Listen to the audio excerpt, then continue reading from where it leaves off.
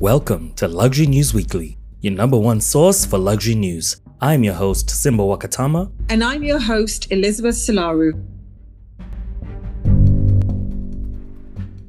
Hello, everybody. Welcome to another episode of Luxury News Weekly. Today, we've got everything from streetwear collaborations with luxury brands to Kim Kardashian selling really tight clothing, as usual, I guess. But our first story is a Tiffany & Co. collaboration with Supreme. This is a highly anticipated collaboration. We had heard rumors about this months ago, and so we're excited it actually came to fruition. Now, we did not know what to expect, but what we have is a very, let's call it interesting for now, collaboration. And then we're going to give you our take. So for those who haven't seen this, you can find pictures on Tiffany & Co.'s Instagram or by searching Tiffany & Co. X Supreme, and you will see a bunch of very street, simplistic chains with pearls and tags, bracelets, even keys with little knives in them. And they have earring studs as well. Elizabeth, what do you think about this? Yeah, I mean, this was an exciting collaboration, and they kind of almost broke the internet when they launched it. And one thing I must say is that they've got pretty passionate fans on both sides. Supreme fans were very excited and they welcomed the collaboration. Meanwhile, fans of Tiffany were not that happy, and both sides literally went on the Instagram pages of both brands to say so. I think for me personally, it's not a bad collaboration because all the pieces are in silver and they've done some quirky takes on Tiffany's, for example, please return to Tiffany & Co. New York now reads, please return to Supreme New York 925. And the pieces are quite nice, I think. But I think for me, this is more entry level luxury because the price ranges between £50 to £1,100. This particular collaboration was inspired by pieces that were originally launched in the 1960s by Tiffany. So you've got a heart tag pendant, you've got oval tag pearl necklace, you've got a star bracelet, you've got a heart tag stud earrings, you've got a heart key, a knife key ring, which actually, out of everything, that's what I find interesting. So for me, was it a hit? I give it one thumb up. For me, it's not quite two thumbs. I don't know if this will do Tiffany any good, but at least it shows that Tiffany is ready to broaden its horizons. Now, for some context, this is actually kind of the first big push from their campaign that is, it's not your mother's Tiffany, right? It's not your mother's jewelry. And yeah, this is clearly not your mother's jewelry because it's catered to men. That's the first thing. And Supreme is predominantly male focused. And I think we've seen Tiffany & Co. Try to enter a little bit more of the manosphere, if you will, with engagement rings, with other kinds of offerings for men. And it hasn't been sticking very well. Now, on Tiffany's actual Instagram, I'm reading through the comments and it's unequivocally a no. But also, it's like 90% women commenting, right? While I do feel like Supreme fans will adopt this because it does have a bit of a street culture to it, I am quite underwhelmed. I've seen, for instance, Dior do a really good collaboration with Travis Scott for their high jewelry, their fine jewelry. And it came out quite well, even though still being very street, very casual. This, to me, it's not bad, but it feels like a waste of a collaboration. And I think ultimately Supreme wins for this one and Tiffany & Co. loses. It's kind of like when H&M did a collaboration with Karl Lagerfeld and he's like, I'm never doing that again. because H&M wins and he loses. So that's my take. I give it 0 thumbs. 0 thumbs. Ooh, that's harsh. 0 thumbs. That is so harsh. I do get what you mean. I completely agree with you that yes, 90% of the people commenting on Tiffany's Instagram are women, but women tend to buy clothes and jewelry, etc., for their men. So if their audience is not happy, Tiffany needs to have another look at their strategy. Entering the male market is not a bad thing, but it needs to be very well thought out. And I think what's happened is Supreme are leveraging the higher brand and the higher value that Tiffany has in the market. They're leveraging it really well. Whereas Tiffany is thinking, maybe we can use this opportunity to enter into the affordable luxury market. But is that really where they want to go? Again, who knows? This is very shaky waters considering they were just acquired. And what we're seeing here is the beginning of a long-term strategy. We have to wait to see if it plays out because so far it's been miss after miss after miss, which we thought was going to be hit after hit after hit. And I'm sorry, but the sentiment is negative. Almost all these comments are negative. That's not good. Even though I don't think anyone's saying the jewelry's ugly. I don't think anyone's saying it's not nice in a way, but they're saying it's not Tiffany. And that's what it really comes down to. Would I wear some of this? I think the only thing I would wear personally, and I love Tiffany & Co. I don't care much for Supreme, even though, yeah, I don't care much for Supreme, but I love Tiffany & Co. I would wear the pearl with the pendant. That's about it, with the dog tag.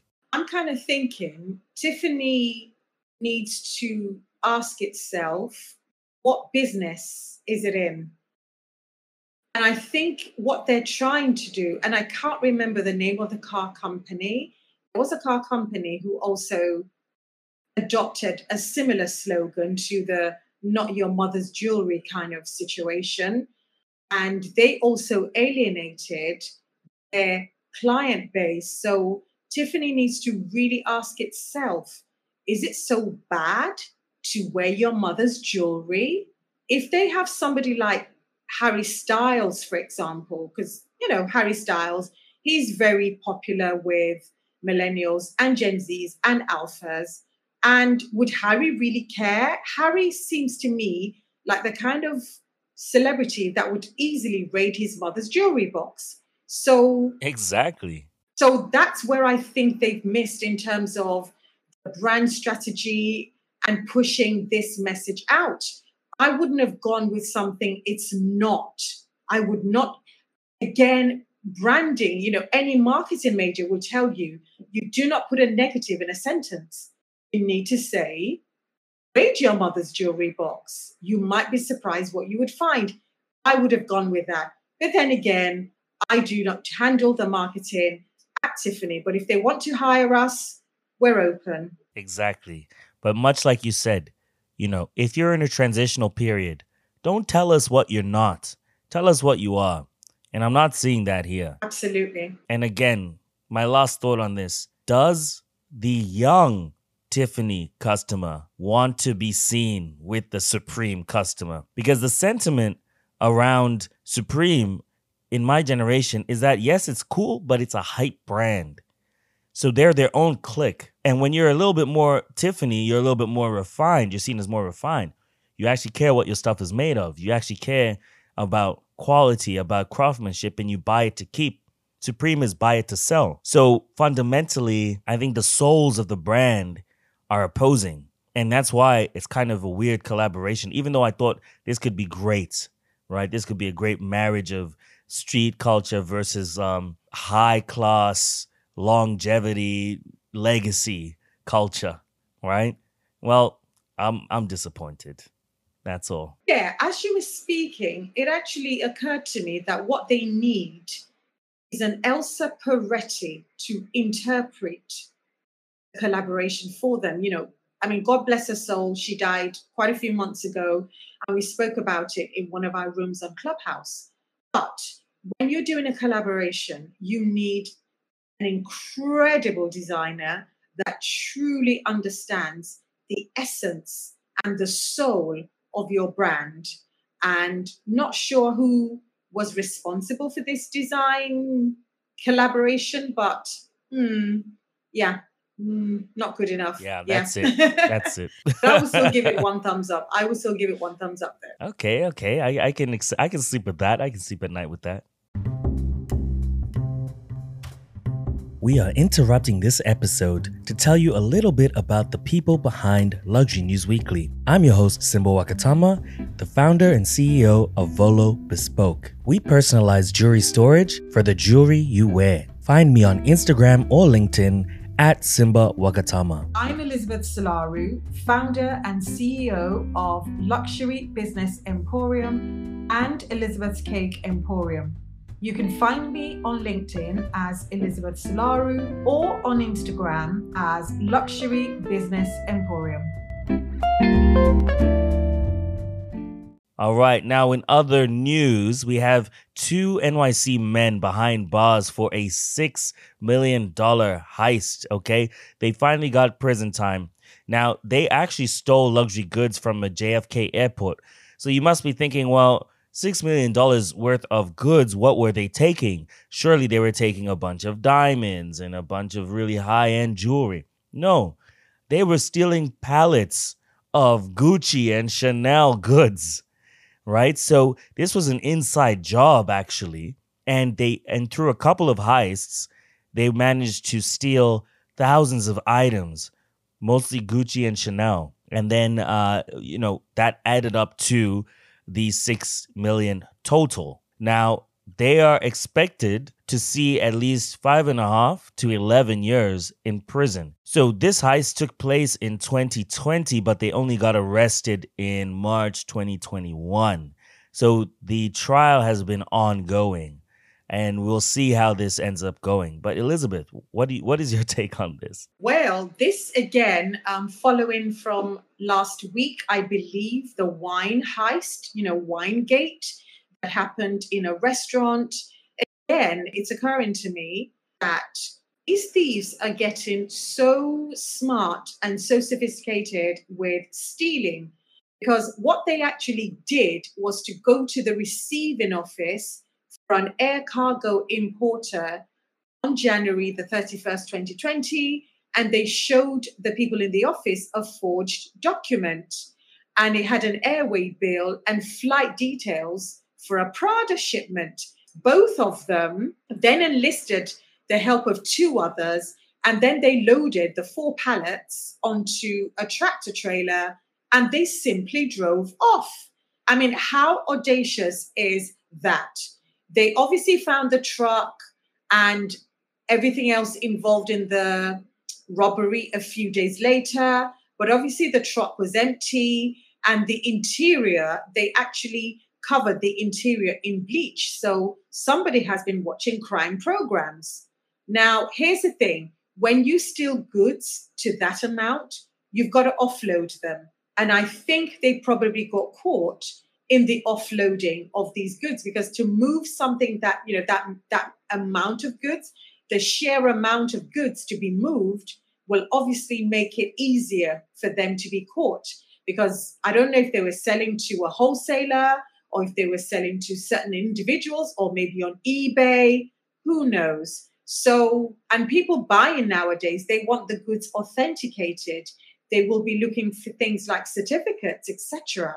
They would be asking for the provenance. So who knows? But yeah, very interesting, I thought. And I'm glad they've been caught. Yes, I'm glad they've been caught too, but it does make for a very interesting story. And the reason why they're able to take so much of those goods is because people don't really know, but pre-pandemic, most luxury sales happen in airports. Those are the most lucrative touch points for luxury brands. So that's why they have just millions of dollars. If anything, this shows you the scale of the airport operation, even though it is a major one. We're talking about one airport, 3 brands, $6 million. So think about how much they're selling in these airports. I can imagine. And they timed it so well because there was obviously a major restock going on, if you think about it. So that maybe they were restocking for, because if we look at the when the operation happened, it happened in January. So there must have been Christmas sales. So there was a major restock going on with all the brands. So with 3 major brands, Gucci, Chanel, and Prada. Very, very interesting. Very interesting timing. Yes, very interesting timing indeed. And speaking of absorbent amounts of money, our favorite watchmaker, independent watchmaker, has now broken the record and I guess solidified himself as the greatest independent watchmaker, selling a watch for $5.2 million. Now, this comes at a watch auction, which shattered world records, okay? Multiple, with a total of $74.5 million sold in that single auction. So we're talking about our favorite Philippe Dufour. Now, he had a number of watches at this auction, and we had spoken again about him on Clubhouse months before. We anticipated this auction, but he led this sale, which they expected to only net around the 41 million mark, and it ended up netting, like I said, $74.5 million. And that main watch that he sold, one of his yellow gold creations, which he makes completely handmade, and the name is Philippe Dufour Grand et Petit Sonnerie. And this is the number 1 in yellow gold. The number 3 in yellow gold of the same watch kind by Philippe was actually originally made for the Sultan of Brunei. So this is the level at which we're operating here when we talk about this man. He is amazing. And one thing to note again, because we haven't spoken about it on the podcast before, he is a watchmaker that does not want his multi-million-dollar watches to sit in a safe. He says that he wants the owner of the watch to wear it and care for it and learn it, discover it. And that's why I particularly love him as a watch creator. What's your take, Elizabeth? Wow. I mean, my first take is, would you feel safe wearing a $5 million watch on your wrist? Especially, well, I don't mean to do down London, but especially if you're walking around central London, you can be a target for motorcycle gangs and pickpockets, etc. But I do understand the sentiment. He is a watchmaker's watchmaker. He is highly, highly regarded.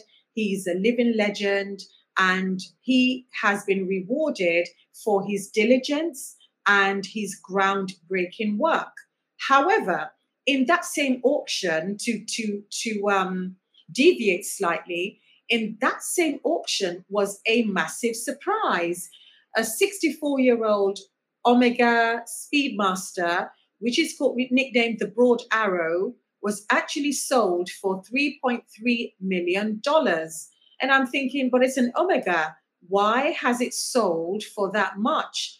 Apparently, the reason is because the Hong Kong bidder, who was very triumphant, said for the last century in China, the Omega has been the luxury watch because Chairman Mao actually wore an Omega. So lots of Chinese people feel that the Omega actually has its roots in China because of the love that Chairman Mao has for that particular brand. So for me, I think what I'm seeing and what we've definitely spoken about in this room is that wristwatches seem to be an investment class that many, many people have been investing in, especially after the pandemic. We just have record-breaking after record-breaking auctions.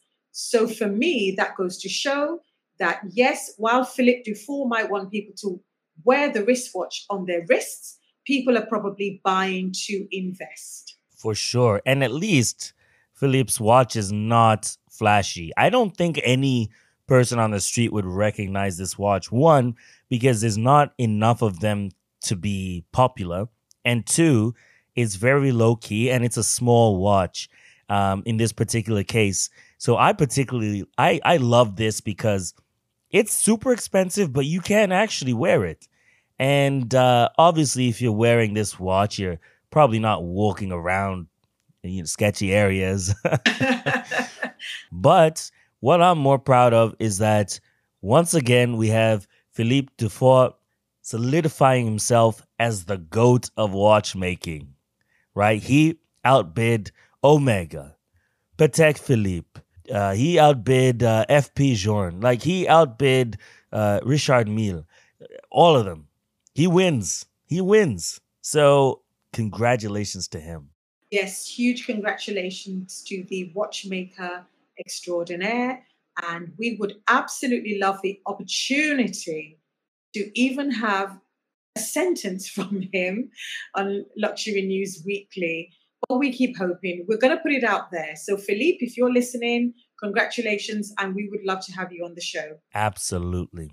Now, in the area of department stores, we often keep up with department stores, especially because of the pandemic, very much changing the landscape in fashion and online retail and offline retail, or as we call it, brick and mortar. We have Selfridges. They're in talks right now, and this is supposed to be somewhat secret, but it's not a secret anymore. They're in talks right now of actually splitting up their company into various other companies that handle different areas. For instance, they want to sell off their e-commerce platform and separate it from their brick and mortar, while also separating both of those from their retail investment arm, which apparently is bigger than both. So this is not a surprising thing, really. But what I found interesting is that, for those who don't know, Selfridges is huge in the UK, but it was actually founded by an American, and now it's owned by a Canadian family. So, Elizabeth, we're coming for you. I know, right? You Americans, you Canadians, what are we going to do with you? But yes, in June this year, I think June, July, Selfridges said, yep, we want to sell. And they were looking at a possible offer of £4 billion for the department store. The department store, there's a branch in London. There are 2 branches in Manchester and 1 branch in Birmingham. And they are the cool luxury store in London. They worked so hard. At one point, they were much, much cooler than Harrods, I believe. And they definitely kicked Harvey Nichols, because Harvey Nichols was another cool store, which was meant to be cooler at one point than Harrods, but they managed to knock Harvey Nichols off that spot. What interests me actually is that the same family that own Selfridges also own a really, really high end, I call it a grocery store, but it's much more than a grocery store. It's my favorite food store in the world. They also own Fortnum and Mason.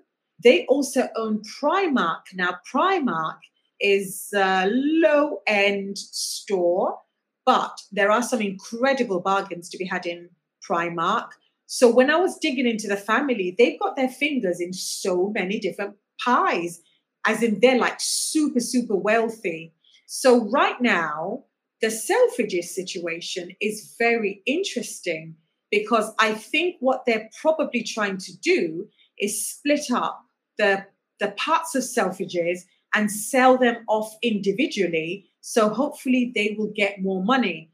However, I learned that I think his name is Galen Weston, who actually bought Selfridges for about £600 million.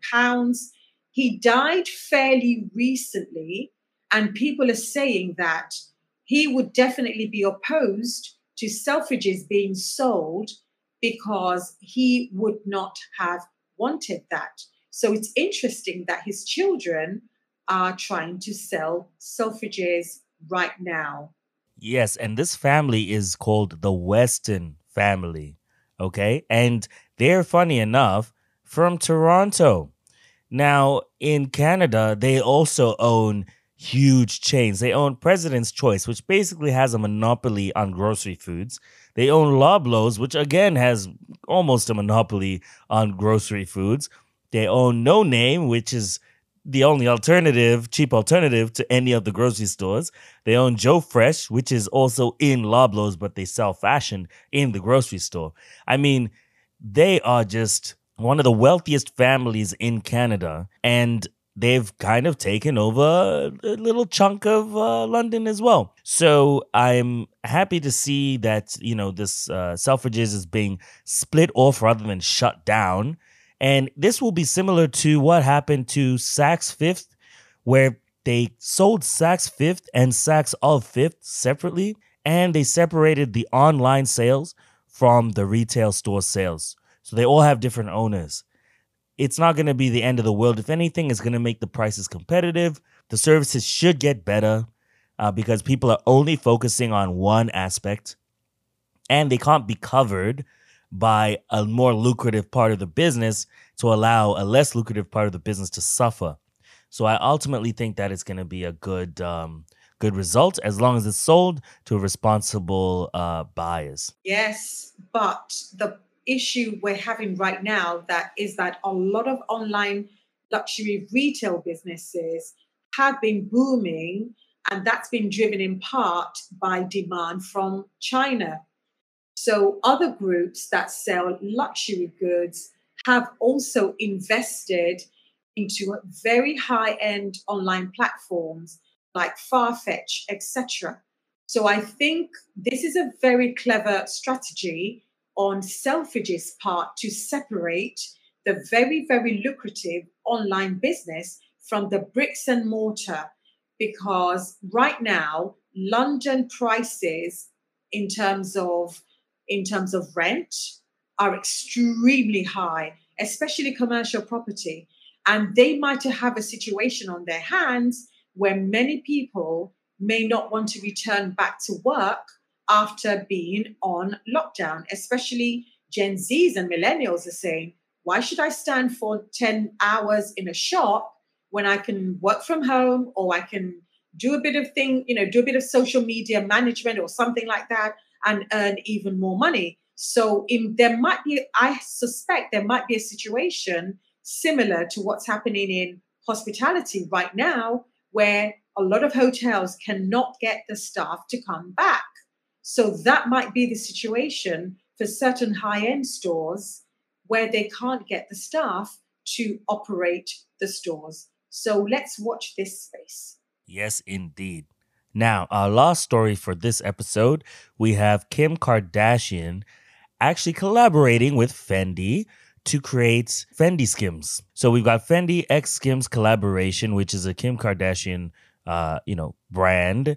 And well, as far as I'm concerned, I have nothing particularly to be excited about in this regard, other than I'm sure this collaboration, which is for sale right now, is going quite well. Because if Kim is known for one thing, it is selling product. Yes, I'm double sighing here. Um, as a businesswoman, I think she's amazing, and rumor has it that her mother might be retiring, and her mother might be handing over the reins of their family empire to Kim. I think Kim definitely is an amazing businesswoman. Is she a great designer? Probably not.